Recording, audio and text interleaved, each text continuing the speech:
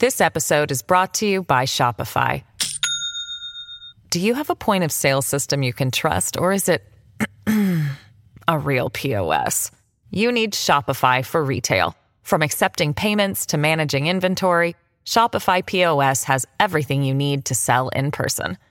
Go to shopify.com/system, all lowercase, to take your retail business to the next level today. That's shopify.com/system. Hey, it's Ryan Reynolds, and I'm here with Keith, co-star of my upcoming film, If, only in theaters May 17th. Do you want to tell people the big news?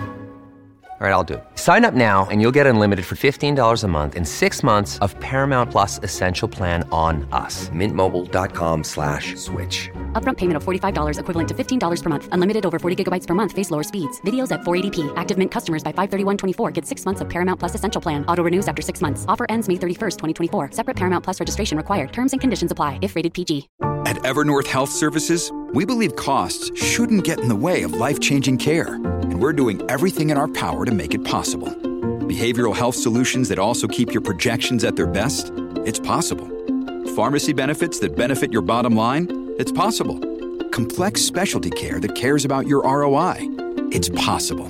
Because we're already doing it. All while saving businesses billions. That's Wonder made possible. Learn more at evernorth.com/wonder. Welcome to the New Books Network. Welcome back to New Books in the American West, a channel on the New Books network of podcasts. I am Stephen Hausman. I'm an assistant professor of history at the University of St. Thomas in Minnesota, and I am your host for today's interview. And I'm speaking today with Dr. Mitchell Schwarzer, who is professor emeritus of the history of art and visual culture at California College of the Arts, and is the author of the book we'll be discussing today, Hellatown, Oakland's History of Development and Disruption, which came out in 2021 with the University of California Press. Welcome to the New Books Network, Mitchell. Good to have you here. Great to be here as well. First, why don't you just tell us a little bit about yourself? What is your background? And I'm especially interested in how you became interested in history and the history of art and architecture specifically. I grew up in Queens, New York, and Nassau County, New York. And I got interested in cities and buildings. I just think it was something I was oriented to.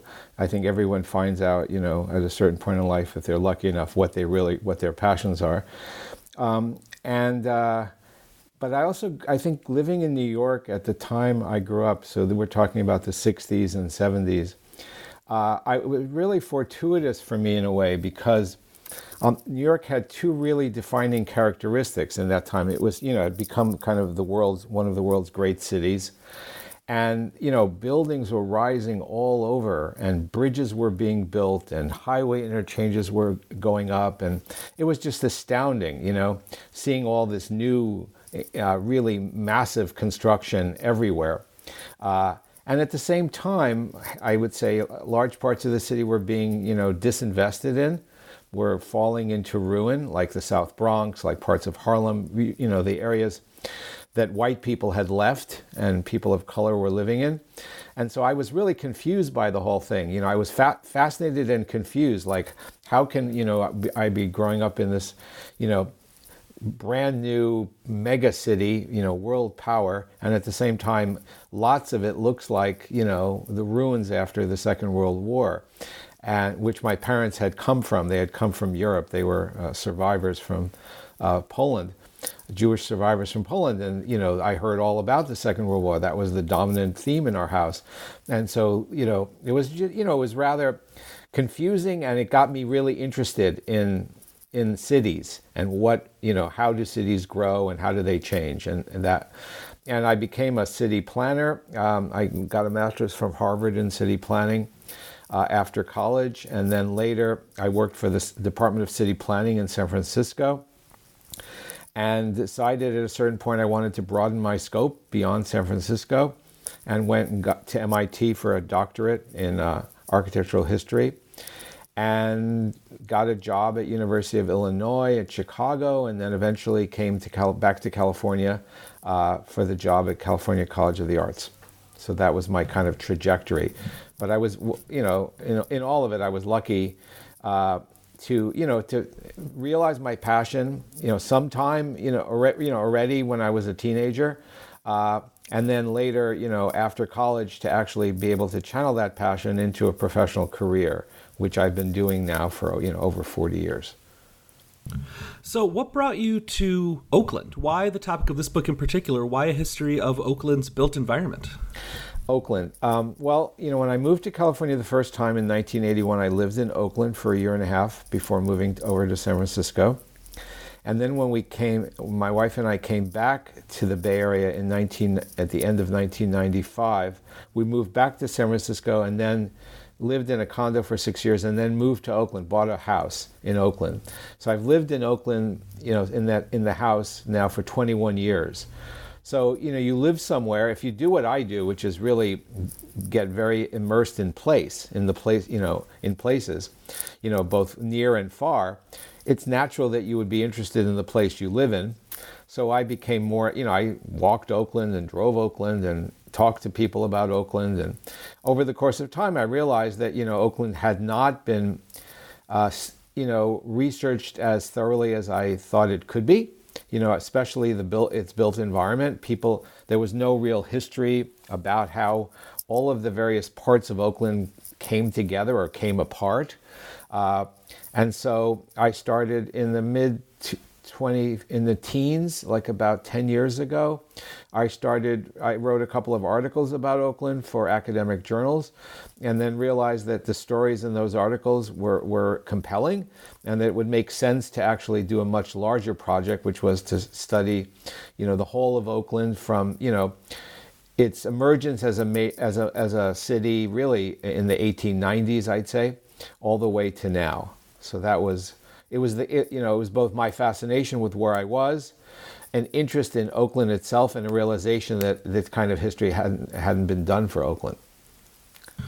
So it sounds like a lot of the journey of how you both got into this realm of history and to this book itself came from just observing the world around you and wondering, why is the world like this? How did I get into this particular version of the city that I'm living in? Exactly. I mean, I travel extensively whenever I can, both road trips and then international trips. So I've been, throughout Asia and the Middle East and South America and Europe and North America. And part of my interest is going to cities and walking cities and learning cities and figuring them out and trying to understand how they're similar and different. Like, for instance, last fall I spent a month in Italy, and more than half of that was in Rome itself. And I'd been to Rome many times before, but I can never get enough of Rome. And so cities fascinate me. They're the way, for a botanist, forests fascinate botanists, and cities for me, they're my area. So Oakland, and the Bay Area, San Francisco gets a lot of attention as it's a famous world-class city. And Oakland really lives in its shadow and has lived in its shadow since its onset. In 1860, San Francisco grew from the time of the gold rush. Started in 1848. 1860, San Francisco has well over 100,000 people. It was an instant city. It was just like people came from all over the world, because it was really the point at which the ships coming in from other parts of the world met the smaller ships that would go up the rivers and get up to the gold country. And San Francisco and then Sacramento and Stockton, to a lesser extent, were the kind of places where the gold rush was conducted, where materials were bought and sold.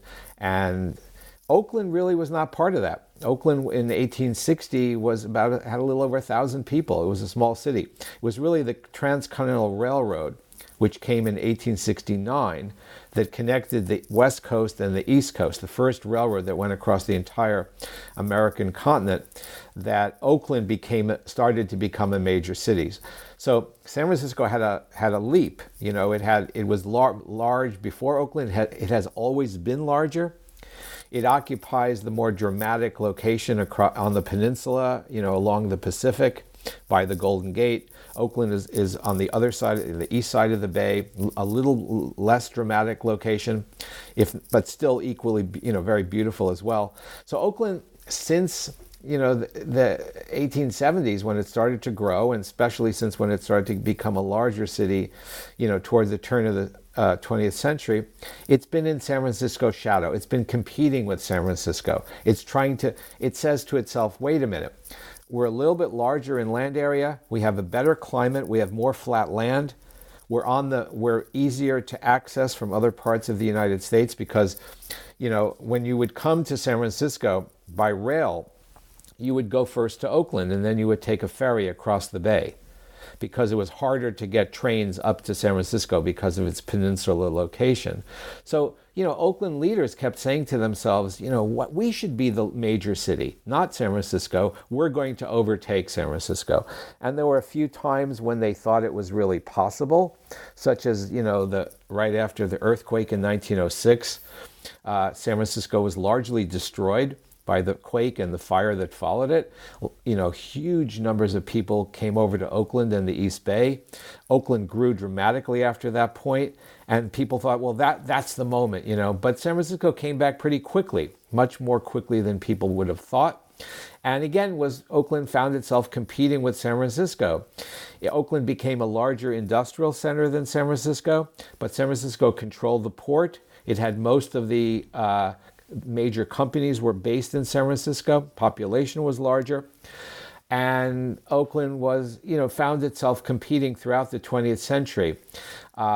Sometimes it won. Sometimes Oakland did incredible things because of that competition. For instance, Oakland has had roughly around 400,000 people. Now it's a little bit larger, 440,000.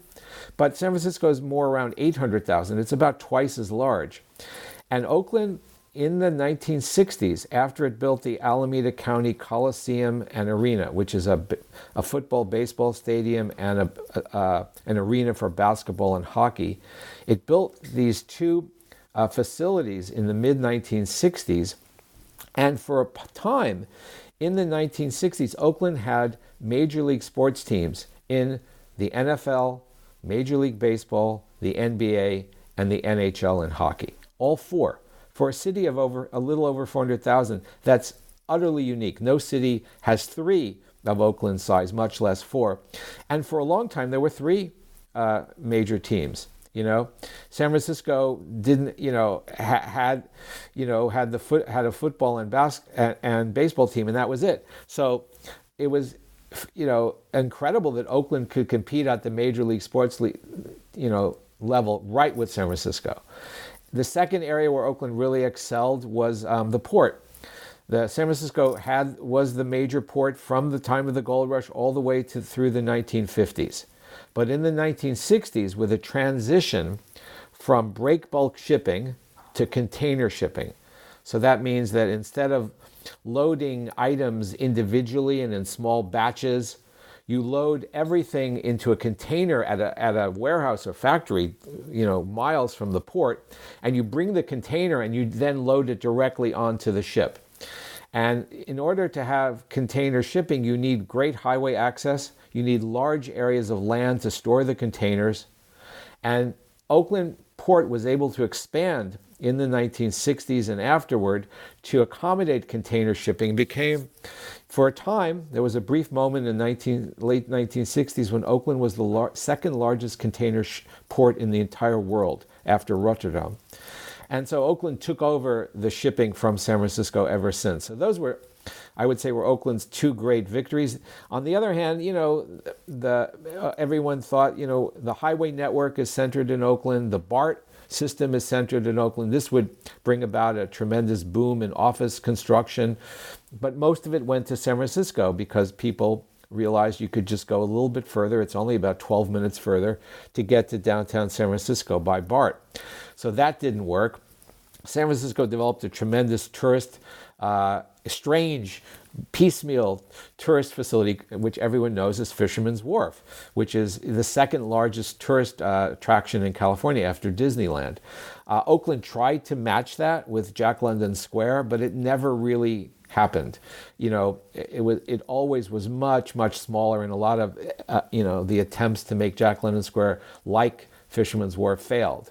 So it's this very, I would say from from after the Transcontinental Railroad all the way into the 1990s, Oakland was competing with San Francisco. Sometimes those, the competition would result in amazing, feats for Oakland, and other times failures.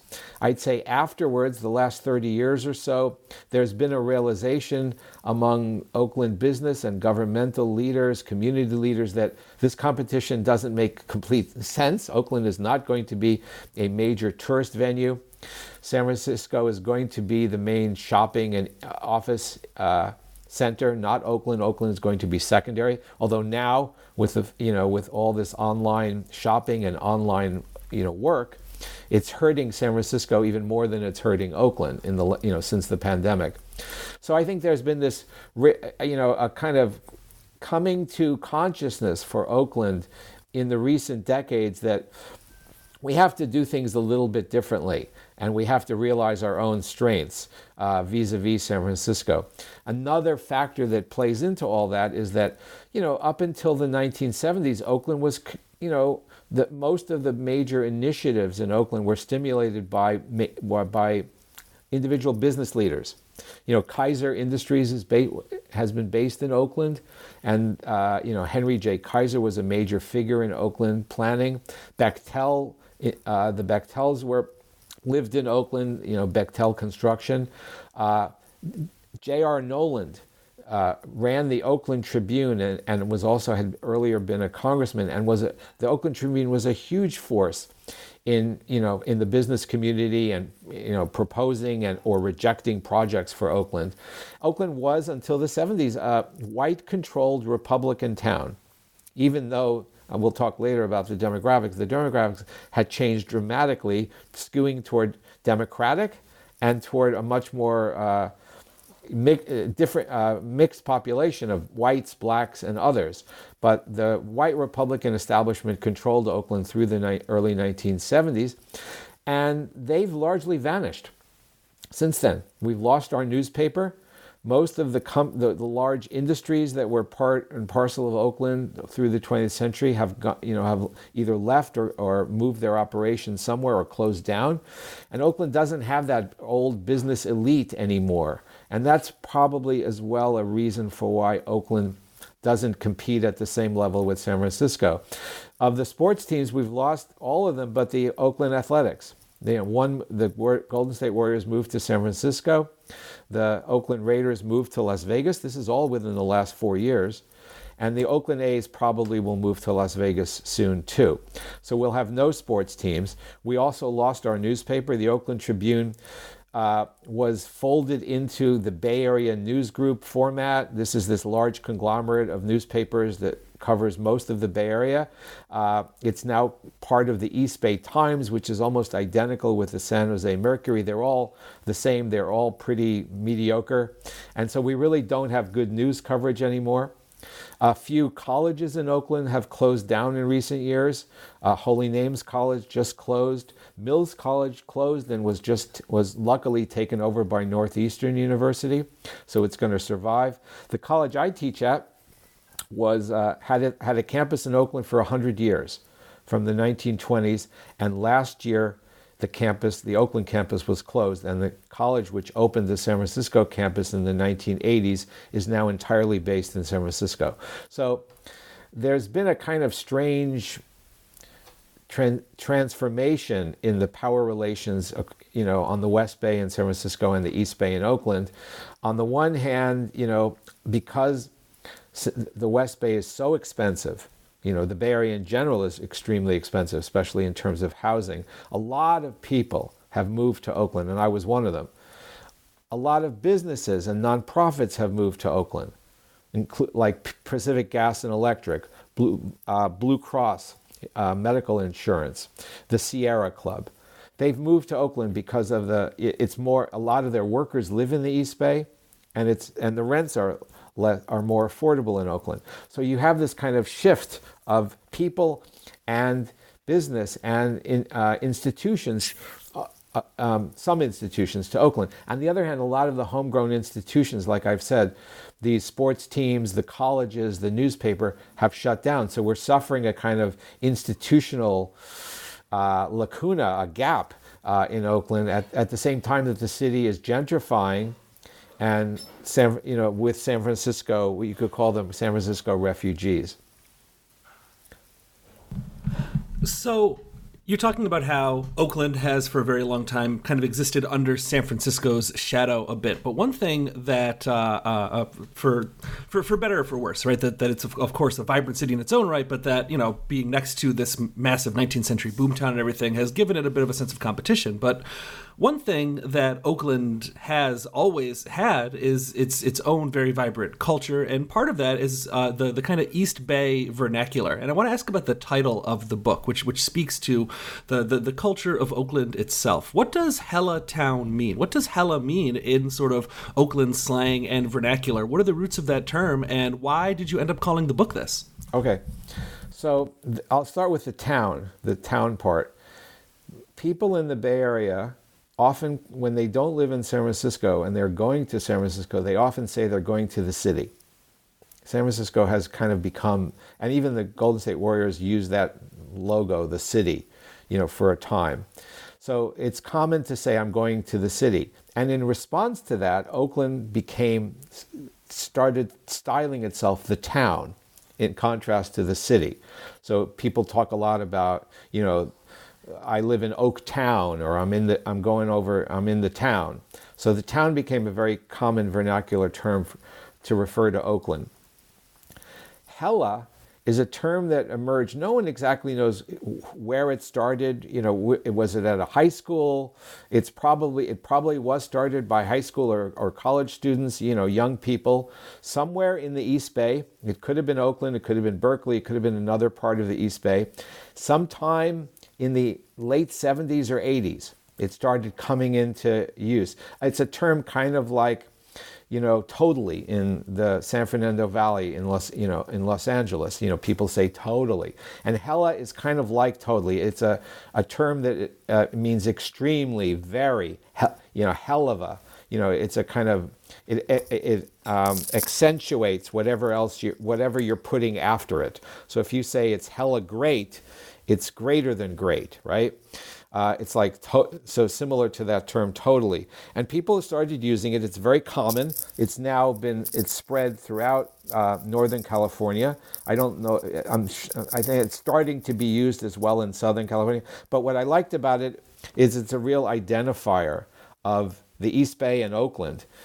So by calling the book Hella Town, you're using terms that are very specific to Oakland, combining the two, and making a statement about Oakland being something special. And that was my intention. So much of this book and so much of the story of Oakland is about moving people around, is about transit. You talked a little bit a couple moments ago about BART, for instance, and I'm wondering why so much of Oakland's history is centered around transportation and transit all through the 20th and well into the 21st century now, as well. It's a California story to begin with, right? Because here's an interesting fact. If you were in California in the late 18th century, it was possibly one of the hardest places to get to from Europe or Asia or other parts of the world. It was really, really distant. Chile was settled 200 years earlier by the Spanish than California. And Chile doesn't sound so close to Europe either, does it? So it was hard. The only way to get to California was to go all the way around the tip of South America from coming from Europe. So it was very, or across from Asia, across the Pacific Ocean. Very hard to get to.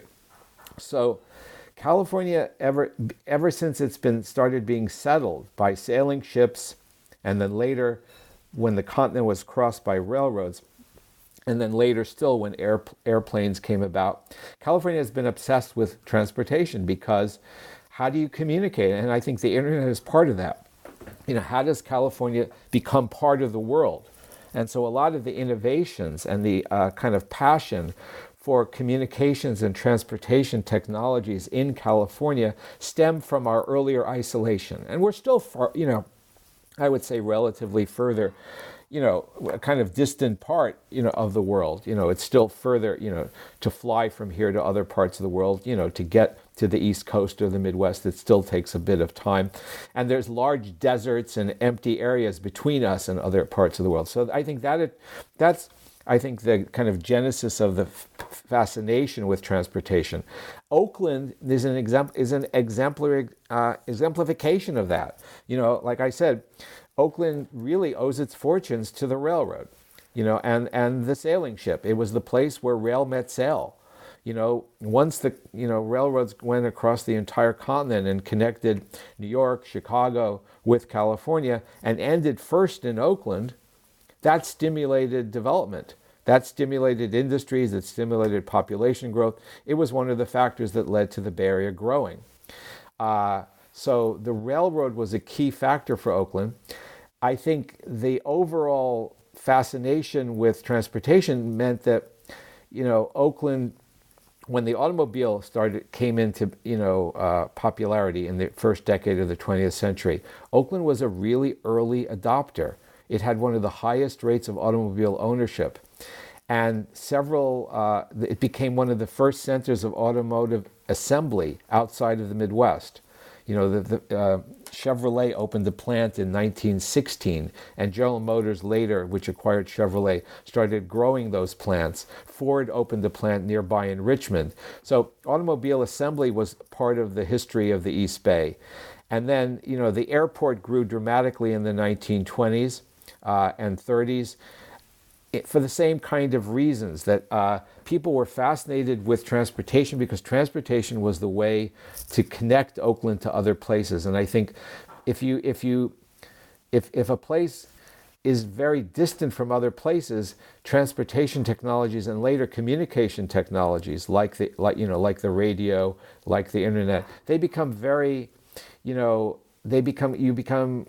should invest in those. Those should become kind of our signature because that's our way of being part of the world while still being distant. So I think that's been a kind of tradition. The freeway, the freeway is not invented in California. It was invented in New York. In fact, I grew up right near the first Proto Freeway, which was the Vanderbilt Motor Parkway in Queens and Long Island, which was built solely for racing cars. But they wanted to race cars for 40 straight miles, and they needed a road that wouldn't get interrupted by stop signs or traffic signals, right? Which is what a limited access road or a freeway is. And they built that on Long Island, and later New York City built the first freeways in the Bronx and other parts, other areas. California followed, Los Angeles followed in the 1930s with its first freeway, the Arroyo Seco. Oakland did not get a freeway till the 50s.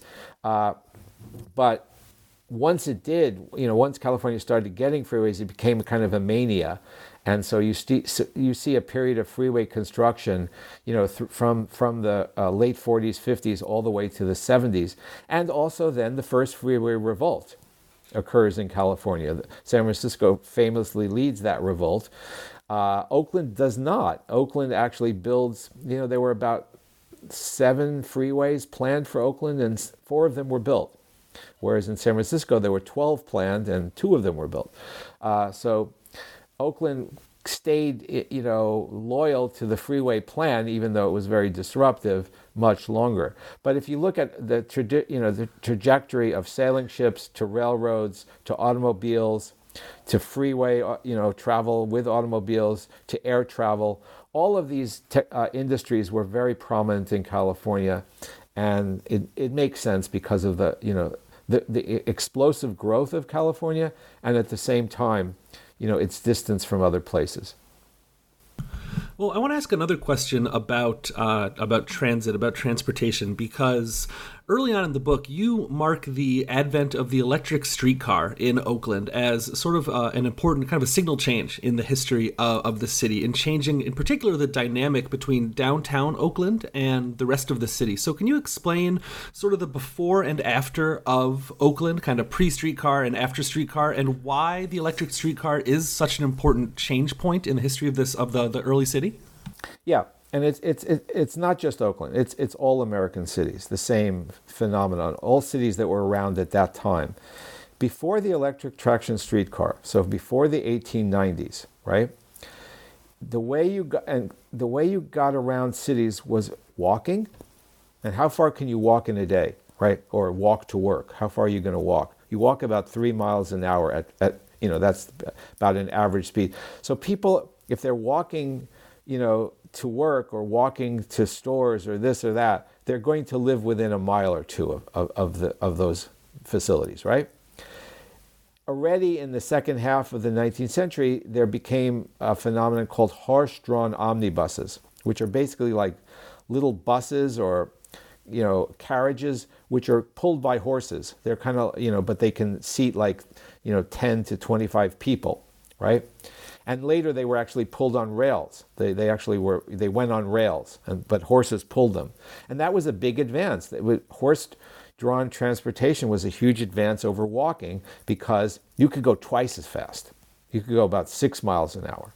So that meant the city could expand, right? Because urban land is only valuable to the extent that you can get to it, right? If you can't reach that urban land or that land in a timely fashion, then why would private developers want to put up houses or storefronts or factories, right? You're not going to do that because you can't get to that land, right? So now, all through, I'd say 1870s, 1880s, people are traveling by horse-drawn vehicles, and the city expands a little bit.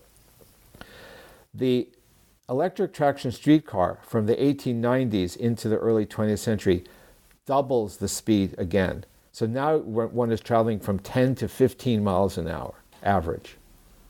And what that means is that now, in an hour, you can actually travel you can travel 10 miles. In 40 minutes, you can travel, 8 miles or 7.5 miles. What this means is that all this land around the center of Oakland is now suitable for development.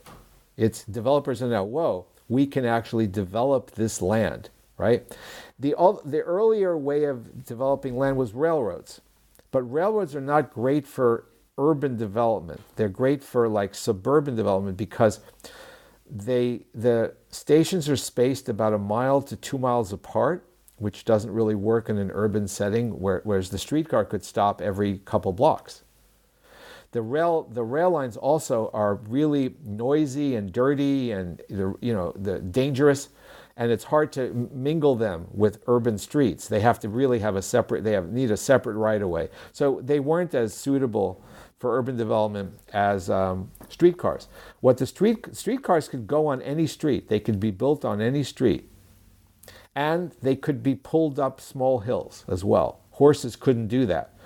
And Oakland, the topography of Oakland basically goes from the Bay Flats and a large flat area, inland from the bay, and then a series of gentle hills called the lower hills, and then more really precipitous hills, the upper hills, and you go from sea level to 1,700 feet, in the space of about less than 10 miles. So streetcars enabled the development both outward and also into the lower hills from the 1890s onward. And what that meant is that, businesses and individuals could now move out of the congested inner parts of the city, which was the downtown and West Oakland, where the railroad ended. They could move out, and the first people to move out were industries. The first, industries wanted larger plots of land to expand their facilities, to modernize. Why? They couldn't fit them into the crowded areas of, near the downtown. So the streetcar lines allowed the industries to move further out, to get people to work. Workers could now get to them in a timely fashion. And likewise, residences. And, residential areas were built all around Oakland based on their access to streetcars, which was about 400 feet. 400 feet from the streetcar, and then later about a quarter mile was a really great formula. People were willing to walk that distance to the streetcar line. Along the streetcar lines, stores, migrated because if people are walking there and then they would do their shopping, let's say, on the way home or on the way to something. Intersections were great locations for commerce. because you had two streetcar lines meeting, and people often changed streetcars and then walked around that area and got their, bought their whatever they needed. So streetcars allowed for the outward expansion of Oakland and all American cities. They also, in the case of Oakland, they were, and the East Bay at large, they were not built, like, let's say, by a governmental agency that said, well, we should build them here, here, here to service certain types of needs. It wasn't like that at all. They were a private initiative. There were many competing companies that were later assembled by one company, which became known as the Key System. And the goal of the streetcar was to run a streetcar out to a certain area that was still agricultural or wild, like it was forest or shrubland, or it was orchards, to run a streetcar out to that area. And by doing that, the actual company that did that also, prior to doing that, bought the land around the streetcar. They invested in those areas that they knew they were going to run their streetcars to. And what made money for them was not the fare, which was 5 cents, and it stayed that way for a long time. What made money for the entrepreneurs were the sales of the land for development, for building development. So the streetcars were an agent for building development, and the same companies that actually bought the land, subdivided it, sold it to builders, were the same companies that were actually building the streetcars. So it went hand in hand. And you had a lot of redundant lines for a time because there were competing companies. And it wasn't done in a fashion, it was done to build the city outward, not to service an existing city. So that's kind of the history of the streetcar. Streetcars reached their peak, I'd say, in the 1920s. And after the Second World War, for a variety of reasons, the streetcar companies were sold, and they went out of business and stopped running, and automobiles completely took over. This episode is brought to you by Shopify. Do you have a point of sale system you can trust, or is it a real POS? You need Shopify for retail. From accepting payments to managing inventory, Shopify POS has everything you need to sell in person. Go to shopify.com/system, all lowercase, to take your retail business to the next level today. That's shopify.com/system. Well, that's what I wanted to ask about next. One more kind of transportation-related question, because the advent of the automobile is going to be another invention that's going to kind of prefigure, it's going to reconfigure the geography, the urban layout of Oakland. So how does this happen? How does the car, and particularly people's desire to accommodate car culture, like city planners in Oakland, for instance, and individuals who just want to be able to accommodate their own automobile and getting to work and everything, how is this going to change city streets? How is this going to change neighborhoods? How is this going to change demographics? In the book, you talk about congestion and parking for two examples, but the car is going to kind of change everything in Oakland and throughout the United States as well. Yep. And it comes in very, the streetcar comes in the 1890s. The car already is getting popular by the teens. It's not that big a gap, and by the 20s they're competing head on with each other, right? And I would say by the 30s and 40s, the automobile has triumphed over the streetcar. Why did the automobile triumph? It's a lot of reasons, right? One, it's certainly more convenient to own if you can afford an automobile, it's more convenient. You can go almost anywhere because any street is going to accommodate the automobile, whereas streetcars only ran where their rails and overhead wires ran. It was harder for streetcars because the streets themselves were a governmental responsibility to maintain the streets, but not the rails and overhead wires and electrical system stations that powered the streetcars. That was the domain of the private company. So streetcars were at a disadvantage vis-a-vis automobiles, right? It was hard. They had to maintain all that infrastructure, whereas the city maintained the automobile infrastructure, the roads, which were later paid for by a gas tax in part. So there was a kind of financial difference, but there was also the difference of convenience and kind of modernity, right? It was more progress. It meant progress. If you owned an automobile, you could go to a much wider range of areas than you could with a streetcar. You could carry everything in the automobile, which was really useful. You didn't have to lug it yourself. So for shopping and transporting objects, it's extremely advantageous. You could go to many different places on your trip, and stop and start and stop and start. So for a whole host of reasons, automobiles embodied convenience. And later, when freeways were built, you could travel around the whole region rather quickly. Whereas, the streetcars were much, much slower. And there wasn't we did not have what we call a heavy rail, a rapid transit system like a subway system until BART, which doesn't open until the early 1970s. Whereas, Boston, Philadelphia, New York, Chicago had systems in the early 20th century. We didn't. So for a lot of reasons, the automobile, was seen as this tremendously superior to streetcars. And the government assisted that. When the Posey Tube was built, which is the first underwater tunnel connecting Oakland with Alameda, which is an island right across from Oakland, for the first time in a public infrastructure project, did not allow streetcars. It did not provide lines for rail. It only accommodated automobiles. This was in 1928. When the Bay Bridge was built in 1936, and then the Golden Gate Bridge in 1937, the Golden Gate Bridge had no provision for streetcars. The Bay Bridge had, on the lower deck, there were 2 lanes were devoted to streetcars. But by and large, all of this new infrastructure that's being built with governmental assistance, freeways, bridges, tunnels, they're planning for automobiles, not for rail, for a long time. So that was another advantage of automobiles. So, there's a lot of reasons to explain the triumph of automobiles in the United States, but those are some of them. Obviously, they caused a lot of issues with the existing urban fabric. Right? The cities were not built to accommodate automobiles, and you drive to a neighborhood commercial shopping district, and where do you put your car? And the only place to put the car initially was right on the street, right? But that often conflicted with streetcar lines. There weren't enough on-street parking spots, especially downtown.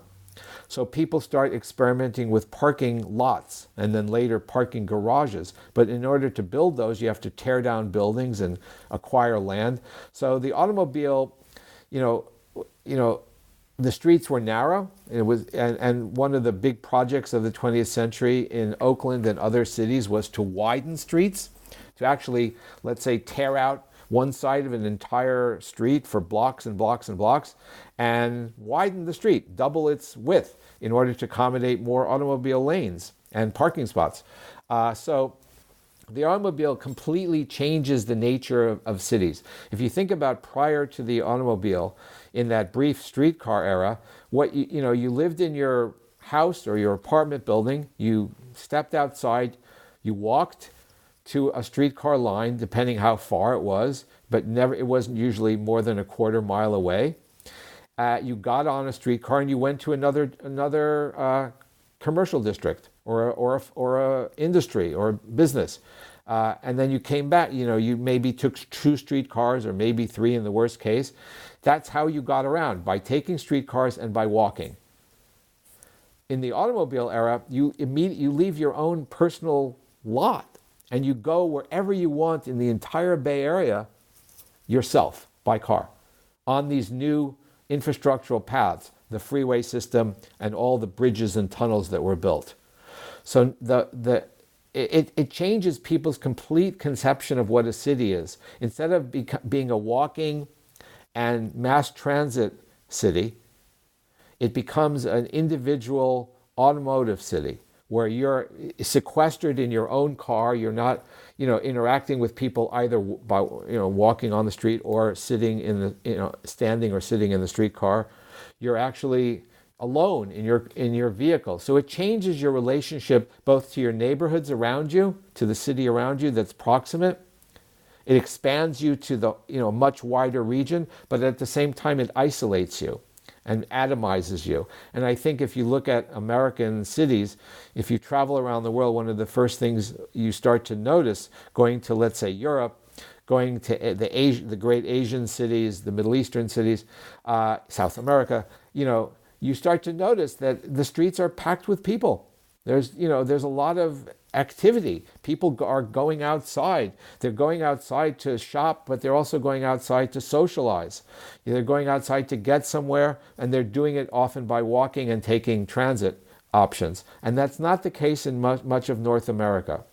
And I think it results from this early adoption and radical adoption of automotive transportation, a kind of proclivity against mass transit and rail. If you look at the deterioration of our rail system over the course of the 20th century, we're the only advanced industrial society that does not have rapid rail, which, to this point, California is trying to build a system and it's taking forever and it's costing a lot, and people are, confused by the whole matter. That's not the case in Japan or China or Europe, So it is part and part. I think it's one of the kind of characteristics of our consciousness. This automotive orientation. It results in most American metropolises, and the San Francisco Bay Area is an example of that. Consists largely of very huge areas occupied by single-family homes and automotive shopping centers. Malls and other shopping centers and office parks. This is where most people in California and the East Bay live, work, and recreate and shop. They don't have the kind of earlier. They don't walk to work, or they don't take mass transit that often, or buses. They're living within a car culture that's extremely spread out and dispersed, and that it's a different kind of culture. And I think it also is an explanation for why Americans are taking so rapidly to online shopping and online work, because it just is another step in that direction, right? You're used to kind of existing between your own home and whatever destination you choose to go to via the automobile. Now you can exist in your own home and you can reach other destinations via the cables of the internet, via Zoom work, or via Amazon online shopping or something similar. So it's an extension of that tendency, and we're leading the world in that regard as well, of abandoning shopping districts, abandoning office districts. San Francisco downtown has had the largest loss of office tenants of any major American city, possibly in part because of our orientation toward online. This is we're Silicon Valley. We're oriented toward this new technology, and for that reason, people have abandoned, they resist going to work. They'd rather work from home. They'd rather shop from home. And I think that if there's really a seamless connection between the automotive century and the internet century that has followed it. You were talking earlier about the importance of sports and recreation to the urban fabric of Oakland. And I was kind of thinking, growing up as I did, a sports-crazed kid in the 90s, I always thought it was kind of funny when I was a kid that, the cities that always got multiple sports teams were, New York City and Chicago and Los Angeles, and Oakland was always on that list as well, that got multiple teams in any given league. Oakland with its, as you said, 2 football teams for a long time, 2 baseball teams for a long time. And Oakland always kind of, or the Bay Area and Oakland in particular, kind of fit weirdly in my sort of youth geography of sports. And as you explain in the book, this was by design, right? That urban improvement in the middle decades of the 20th century in Oakland revolved around recreational spaces, around parks, and around sports venues that promised to transform the city for the better. And as you explain in the book, in some ways they were successful. In some ways the projects got a lot of stuff right, but they also ended up reflecting a lot of the inequalities that were kind of baked into Oakland city planning. So could you talk a bit about how parks and recreational spaces in general were part of this kind of mid-century urban improvement drive? Yeah. I mean, if you think back, I mentioned earlier that the movers and shakers who were behind parks and behind civic spaces, the museums, etc., they were the business elite. And at time, so when they planned things for their vision of a city, which didn't include, the actual reality of who lived in the city. And let me give you let's talk a little about demographics.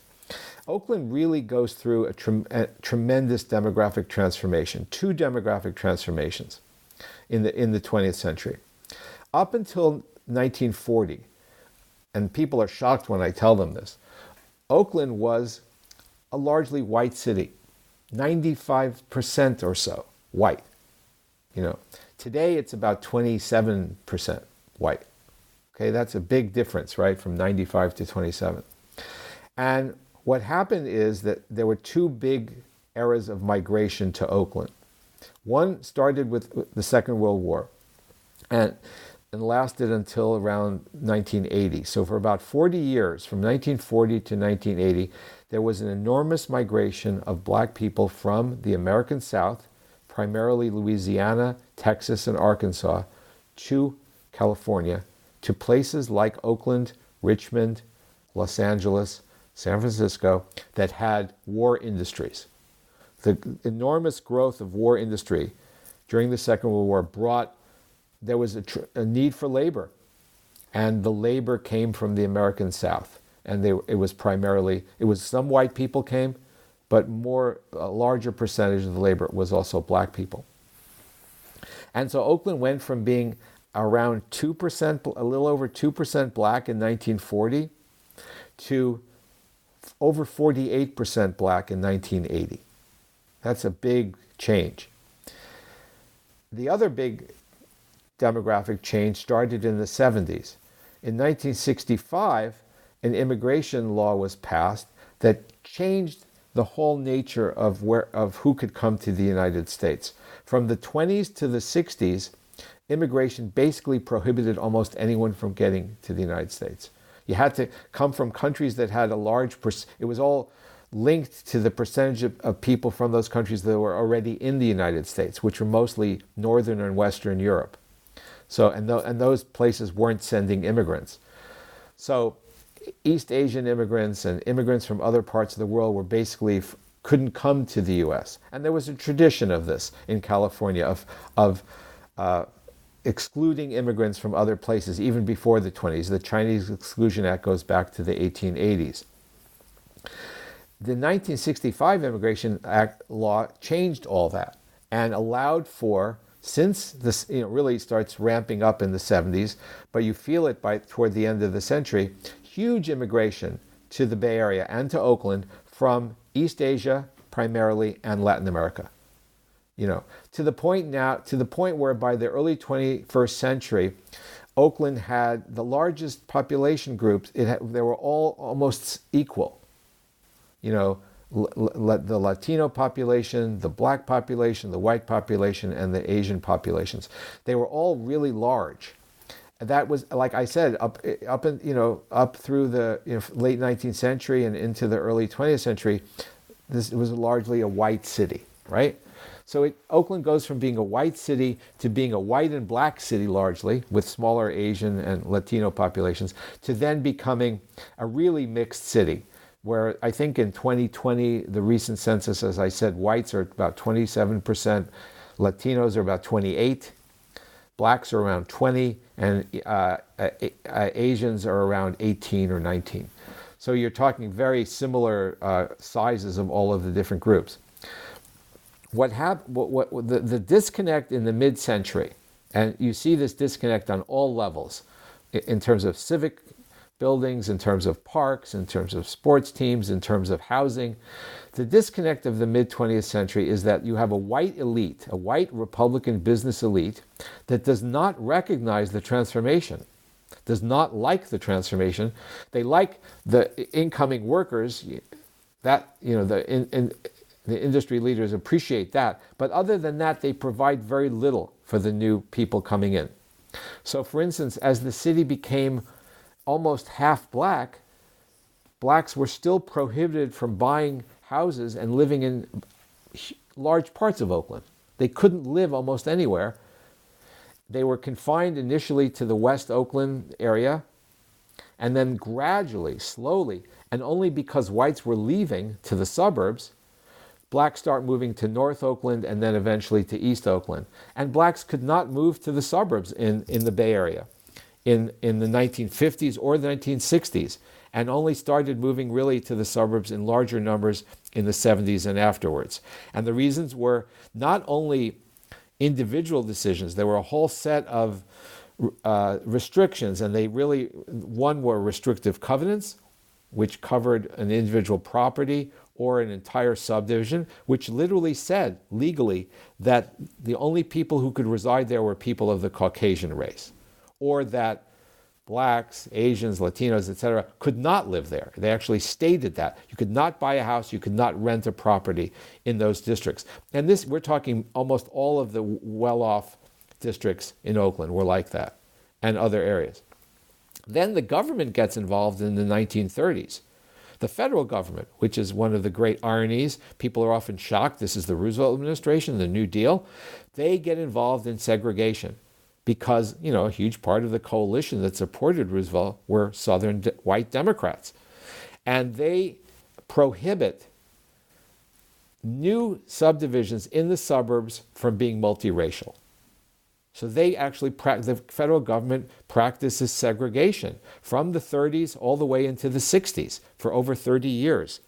So you've got individual businesses and realtors practicing segregation. You've got the federal government practicing segregation. And then you have afterward, even after the Federal Housing Acts of the 68, 72, 73, 74, which dismantled legal segregation, you have individual towns practicing segregation and individual areas through zoning by saying, okay, we're going to allow, the only houses you can build are 2,000 square feet and up, or the only lots you can subdivide have to be 2 acres or 5 acres or 10 acres. So you raise the price points dramatically, and by doing that, you guarantee a largely white clientele and later Asian.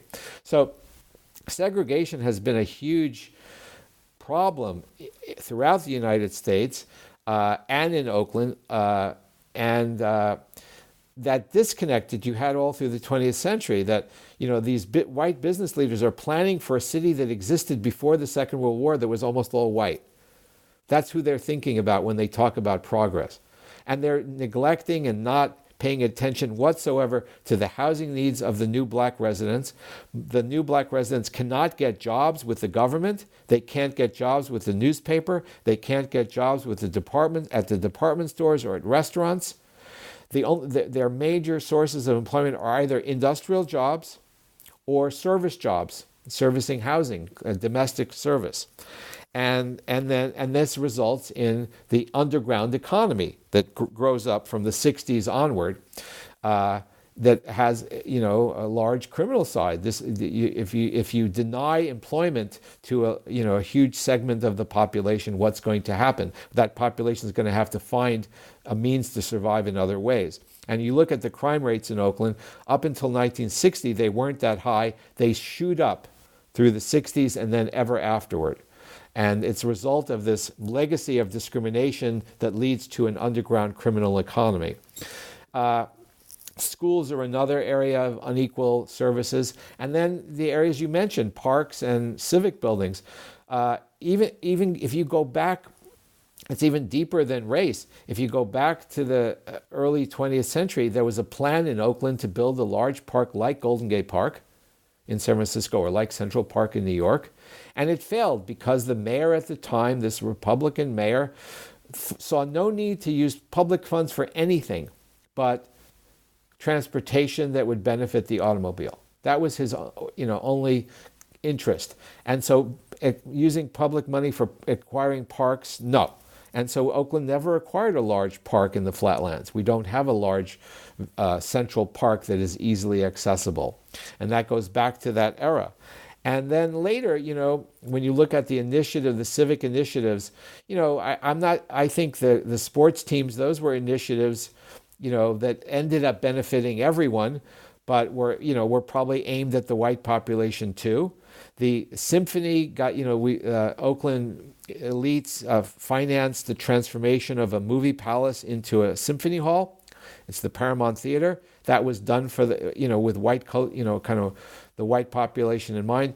The Oakland Museum was a conglomeration of 3 small, tiny museums that were built, were combined, and a brand new, wonderful facility was built in the 1960s. And that too was aimed at the, elite, affluent white population. So what's happened in Oakland is that the population changed, but the orientation of business and government took much longer to change. And by the time they started, started to recognize that they need to serve all people in Oakland, not just the affluent white population, Oakland had lost most of its industry and became really a much poorer city. That's something we haven't talked about yet. I should mention that what supported Oakland from the late 19th all the way into the late 20th century was an industrial employment economy. You had automotive assembly plants, as I think I mentioned. You had canneries. You had shipbuilding.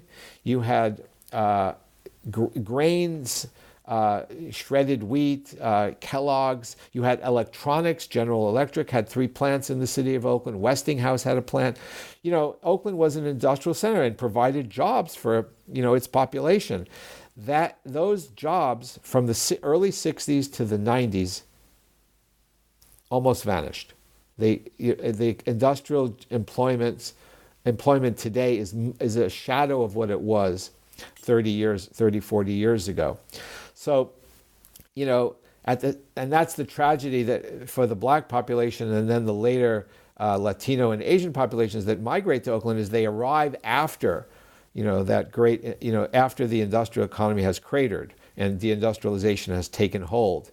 And so since then it's been, the better jobs are jobs, there's the jobs used to be, there were well-paying blue-collar jobs throughout Oakland. Nowadays, there are really well-paying white-collar jobs, supremely well-paying, and then poorly-paying service jobs. And so a lot of people of color are stuck in the poorly-paying service jobs. And that leads to the whole housing crisis as well, that, the planning for housing was not done for the working class or even the middle class. And increasing, I'll give you an example on that. If you were here in 1920 in Oakland and you looked at what was the housing that was being built, it was being built for working class people who had employment in the factories. It was being built in other areas for middle class people who owned businesses. And then it was also being built for the upper class, the owners, the kind of titans of industry.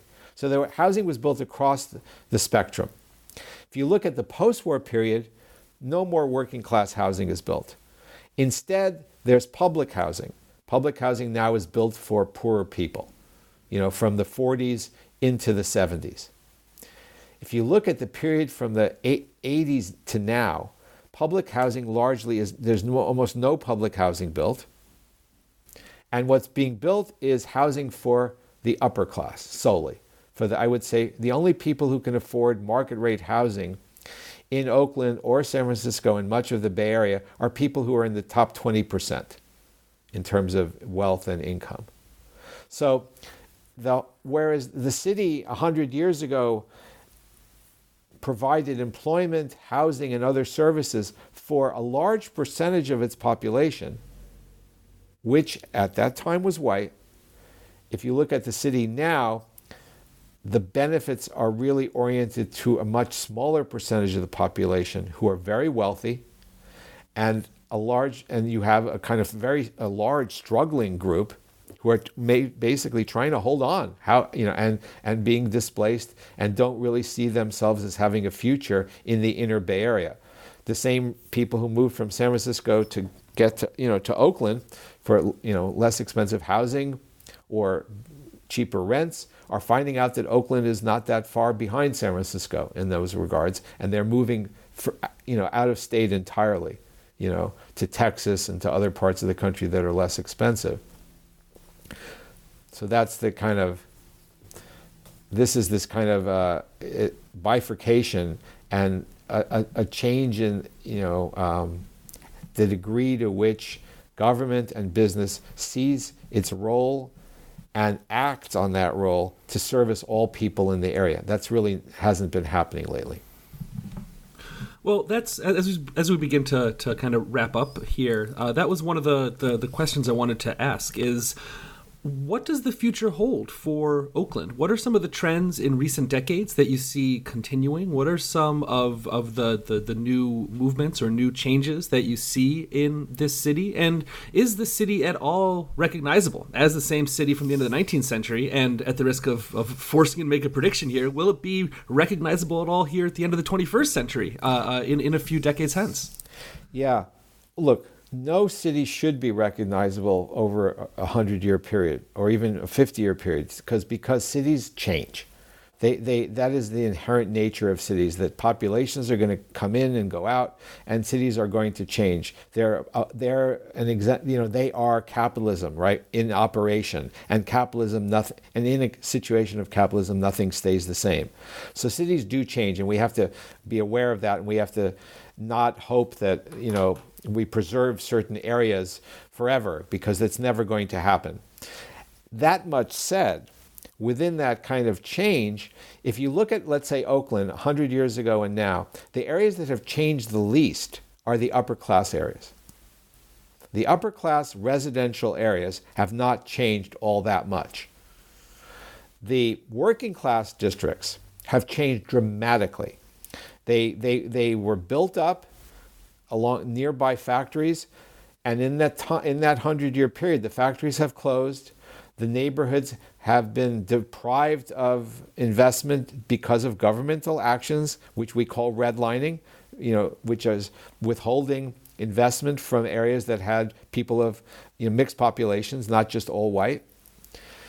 And so those neighborhoods went through a complete decline, and then later a revival, but a revival through gentrification, through first artists came in, and then later the artists were followed by middle class and upper middle class professionals who saw the former industrial working class areas as opportunities, to live in the inner, to live in an inner city area. So they've changed in that direction. So the change is happening. Well, what I think, if I were to predict what's going to happen in Oakland in the next, let's say, 25 years, and it's hard to do this, right? Because if we had been speaking 4 years ago before the pandemic, would we have been talking about the decline of office employment? We wouldn't have imagined that would happen so rapidly and so extensively. So who knows what's going to happen in these next 25 years? It's really, really hard to predict. But the direction Oakland seems to be going in is, and I would say, is as a middle class, upper middle class suburb of Silicon Valley and San Francisco. It's going to have a moderate level of office employment downtown. It's never going to be as large as the suburban office parks or San Francisco downtown, but that will probably grow a little bit. But office employment in general, as we've been talking about, is not growing. So I think that's going to stay fairly static. There's a tremendous housing demand. So there are going to be a lot more housing units built in Oakland. Probably 80% of them are going to be market rate at least, and hopefully 20 or more percent will be affordable. So you're going to you're going to have Oakland as a more populous city. I think the population will rise to about 500,000 probably within the next 10 to 20 years, easily. It'll have more people. It'll have about the same level of office employment, and it will have many fewer institutions, as we talked about. So it will be less independent and have less of a kind of identity of itself as a kind of generator of initiatives. Because if you think about Oakland culturally speaking, if there aren't places to live for artists and musicians and craftspeople and firemen, it's not going to be that kind of diverse city that it always has been, if it's so expensive. At the same time, if it doesn't have the kind of institutions that were built by the elites, museums and sports facilities, etc., it's not going to have that either. So it seems to me that it's heading toward a future where it has a larger population. The population that is not affluent is going to be nervous and struggling to keep their foothold in the town because it's so expensive. And it won't have that kind of homegrown. It won't have either the kind of homegrown quality it had over, let's say, the last 50 years, with its diversity of both people and what they do. Right, from a lot of, for instance, the Burning Man sculptures and art community live in Oakland. You're just not going to have that if it's so expensive. If it gets more and more expensive, I don't see how those people will survive. They'll have to go to places that are less expensive. And at the same time, without the philanthropic elite, the Oakland Museum is going to stay static. It's not really going to change much. It's not going to expand, and you're not going to get new institutions like that. In fact, you like I mentioned, it's remarkable. We lost 3 colleges, and the newspaper, and it's rather dramatic, those institutional losses. So that's what I see the future being. And as we begin to wrap up here, I always like to ask my guests to kind of put themselves in the shoes of someone reading their book and thinking back on this book a couple years down the line. And what would you hope a reader would remember or take away from your book, thinking back on it a couple years hence? I think whether they're from Oakland and the East Bay or whether they're from any other American city, the book is a real primer in understanding how cities grow and decline and grow again. So if you're interested in cities, this will be a lasting set of lessons about how cities grow and how they develop. I think it's also a great book for people who are interested in where they are, in their locality. Like one of the, we hear a lot about, understanding, beginning from where you are. And I think what Hellatown does is really encourage people to look very closely at their surroundings. And it kind of helps them do that, because in order to look closely at your surroundings, you need to understand how they came about to an extent. You don't see all the evidence with your eyes. And you don't get as curious unless you start developing a set of questions as to why is that there and why is that not there and how did that happen? And a book like Hellatown really gives you access to a lot of questions about cities and about your neighborhoods and about the place you live. And it encourages you to ask more questions and then go out into, whether you live in Minneapolis or Atlanta, wherever, to look at the place you live and start to ask, well, why did this happen? Why is this the way it is? And I want to know more.